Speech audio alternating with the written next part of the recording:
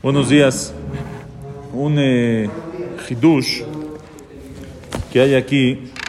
Normalmente, antes, cuando Moshe llega con Paró, Hashem manda a Moshe, le advierte a Paró antes de que llegue la Macá. Antes de las plagas, Hashem le advierte a Paró. Por ejemplo, en Macá, antes de que llegue Macá Dam, antes de que llegue la plaga de sangre, ¿sí? Entonces Hashem le dice a Moshe, lej el Paró, ve con Paró, está en la mañana junto al... dice así. Dice, lej el Paró, baboker inei yotzea maima. Hashem le dice, ve con Paró en la mañana cuando sale al río. Ve con él, llévate el bastón y le vas a decir que el Dios de los hebreos te mandó y te dice, shalachet ami veyabduni bamidbar, manda a mi pueblo para que me sirvan en el desierto. Porque si no me haces caso, si no los vas a mandar, voy a golpear con este bastón que tengo en el agua y todo el agua se va a convertir en sangre. Paró no quiso, le dijo a mí no me importa y llegó y Moshe lo hizo y llegó la plaga. ¿En el momento lo hacía? ¿Eh? O sea, ¿le decía lo que iba a pasar? A lo mejor, aquí se ve que fue en el momento, a lo mejor decidió, dijo no acepto. Ah, ¿no? ¡Pum! Paz, ahí te va. Una pregunta con respecto a la clase de ayer. Pero no, dice aquí que Moshe fue a decirle a Paró y luego Hashem le dice a Moshe, emore a Aarón, kajet mateja, untet yadejal mememtzean. Dile a Aarón que lleve el mate. O sea, se ve que no fue en el mismo momento. Aarón, Moshe fue, le dijo, ¿no? Ok, Moshe fue por Aarón y Aarón después, a lo mejor hubo un tiempito entre ellos. Ahora, No, digo que ayer usted dijo que la rana iba de una para que hagan teshuvá. Pero primero, el Paró no voy a hacer teshuvá nunca. Y segundo... ¿Por qué no? No, porque ya dijo, no sabe qué saber. Y segundo, que en todas las como se llaman plagas, no es de menor a mayor. Como ahora, viene la plaga, sangre y se inunda.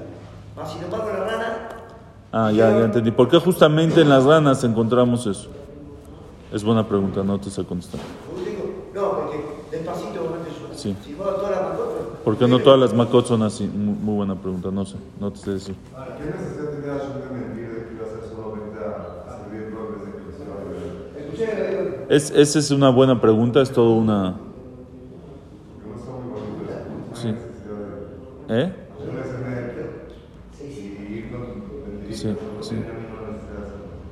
Sí. ¿Por qué lo tuvo que engañar? ¿Por qué le dice vayan a servir y no le dice vayan a...? Hay varias explicaciones. Otra cosa.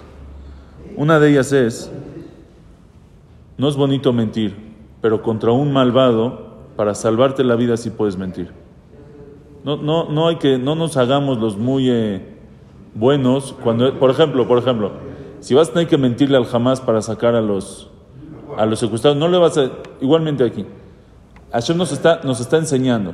Es una enseñanza. A Paró le puedes mentir para sacar a tu gente. No te hagas ahorita el Yefenefesh, el muy cultural, el muy... No es bonito. ¿Cómo lo va a hacer? ¿Cómo le vamos a mentir al Hamas? ¿Cómo no los vamos a dejar que entre agua, que tomen... No tienen aire en los túneles, en las excavaciones. Así se están ahogando los en las excavaciones. ¿Cómo no les vamos a dar aire? No tienen gasolina para echar misiles. Los vamos a dejar sin gasolina, Hazid. ¿Cómo? Nos dice la Torah, no. A Paró, al mal, usa todas tus armas que tienes. El mentiroso, el malvado no se merece tu verdad. Es una de las explicaciones, pero hay otras. Entonces, Hashem le advierte y le dice, ya, Paró no quiere, llega a la Maca. Dice el pasuk después, Vayasuken Moshe ve Aarón, Lene Paró, Lene Abadav. Mira, se ve que no fue en el momento. Dice el pasuk que Hashem le dijo a Moshe, ve con Paró en la mañana cuando sale al río. Se ve que era un momento privado de Paró en el río. Y después cuando le pegó al río frente a Paró y frente a sus sirvientes, frente a sus esclavos. O sea, ya fue todo un escenario que se armó ahí. Eso. Dice el pasuk, Vayasuken Hartumé Mitzrayim Belateem Vayehezak Lev Paró. Llegaron los brujos de Egipto y también convirtieron agua en sangre. Entonces ya se le Vallejezak, se endureció el corazón de Paró, dijo, pues esto es una brujería que hiciste. Ahí está también, no es una muestra, no es una prueba que viene ese nombre de Dios Todopoderoso, porque mira, aquí también mis gentes lo hicieron. Ok, después le dice a Hashem a Moshe, Bo el Paró ve a Marta Elav, ve con Paró y dile que mande a mi pueblo, y si no, voy a mandar todo Mitzrayim, Kol Gevuleja, todo tu límite lleno de tzfardeim, lleno de ranas. No quiso Paró, llegaron las ranas, y también los brujos hicieron lo mismo, y llegaron las ranas.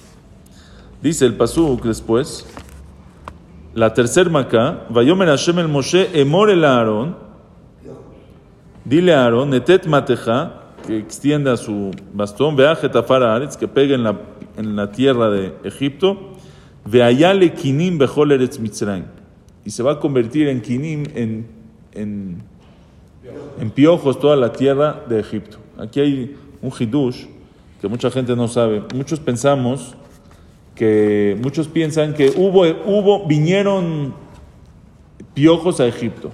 No, la tierra de Egipto se convirtió en piojos. O sea, toda la tierra eran piojos. No es que habían piojos. Es una diferencia grande. Había piojos y había tierra. No había tierra, había piojos. Lo poquito que quedaba. A lo mejor si escarbaban llegaban a la tierra. Dice el pasuk.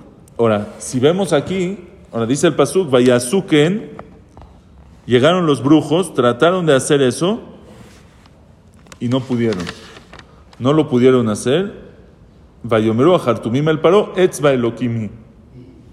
Dejaron los brujos a Paró, Etzba Elokimhi. Esta es el dedo de Hashem. Esto sí viene de Dios. Mira, es algo que con brujería no puedes hacer. Algo tan chiquito, un piojo, eso la brujería no lo puede hacer. De todas maneras, Vallejezak le Paró, se endureció el corazón de Paró y no escuchó.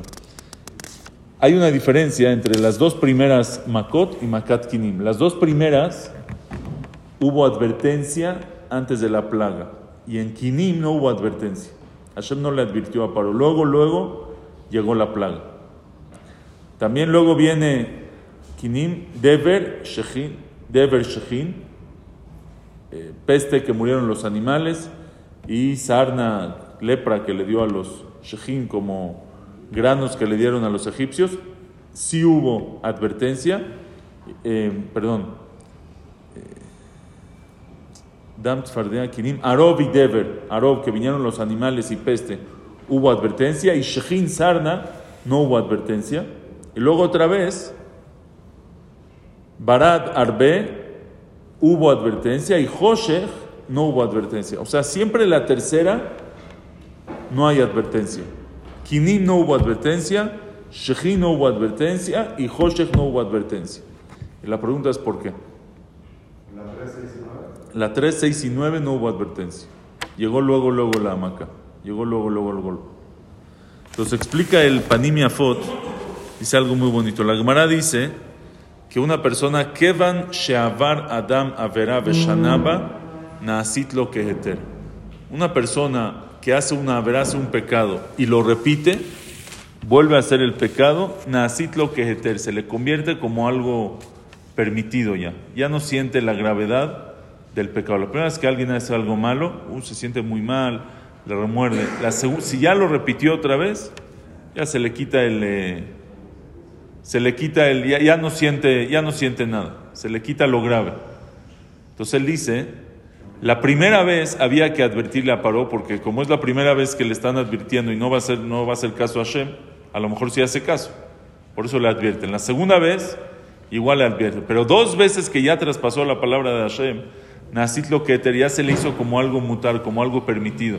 Entonces ya no tiene caso que le adviertas. Tú ya sabes que él va a decir que no. ¿Entendiste? Porque Nasit lo que por eso la tercera vez ya no hubo advertencia. Ahora, ¿por qué la cuarta sí? Dice, porque ya que la tercera vez los brujos reconocieron que es la mano de Hashem, dijeron, Etzba Elokimi, este es el dedo de Hashem. Entonces, si ya reconocieron que esto viene de Hashem, entonces podríamos pensar que tal vez les volvió a llegar el Irat Shamayim. Ahora ya reconocen que es de Hashem. Entonces ya se quitó eso de que era permitido, porque ya vieron que esto sí viene de Hashem. Por eso la cuarta, sí hay advertencia otra vez. y la quinta otra vez hay advertencia. Pero otra vez 2 veces que ya traspasaron, la sexta ya no hay advertencia, que es Makkah de Shkin. Pero después de Shkin, también ahí se dieron cuenta, también ahí hubo un itorerut, un jizú que ellos tuvieron, porque dice el pasuk, Velo yachlu achartumim laamod lifne Moshe mipne Shkin. El Shkin, la sana era tan fuerte que los ministros de Paró no pudieron pararse frente a Moshe de tantos Shkin. Entonces también hubiéramos pensado que ahí ya se volvió a reforzar la emuná que tenían en Hashem. Por eso otra vez ya les pueden advertir, les advierten otra vez en Arbe y en Barad y en Arbe, y cuando otra vez ya no se les hizo mutar, entonces ya otra vez ya no les advirtieron y llegó en la tercera otra vez, Makkah de Hoshech, ya sin advertencia. O sea, quiere decir que una persona, porque cuando hacen la verá ya no siente la gravedad, ¿qué se necesita hacer? Entonces una persona que quiere hacer teshuvah después de 2 averot, ¿cómo va a hacer teshuvah? Ya no hay teshuvah, ya se acabó porque ya no siente la verá, ¿cómo se va a arrepentir? Por eso en verdad, dice el Sharet Teshuvah, que una persona tiene que estudiar musar. Cuando una persona va a hacer teshuvah de algo, tiene que estudiar musar, tiene que lejazek, tiene que reforzar el tema que va a hacer teshuvah primero, para que yo entienda que sí hice algo grave. Porque si ya hice una verá y la repetí muchas veces, ya no siento que hice algo grave para poder hacer teshuvah. Primero estudia el tema, entiende que esto es algo grave, y cuando reforzaste otra vez, ya no es mutar, ya no es permitido, sino ya se convirtió prohibido, ahora sí ya puedes hacer una teshuvah de verdad. Buen día a todos.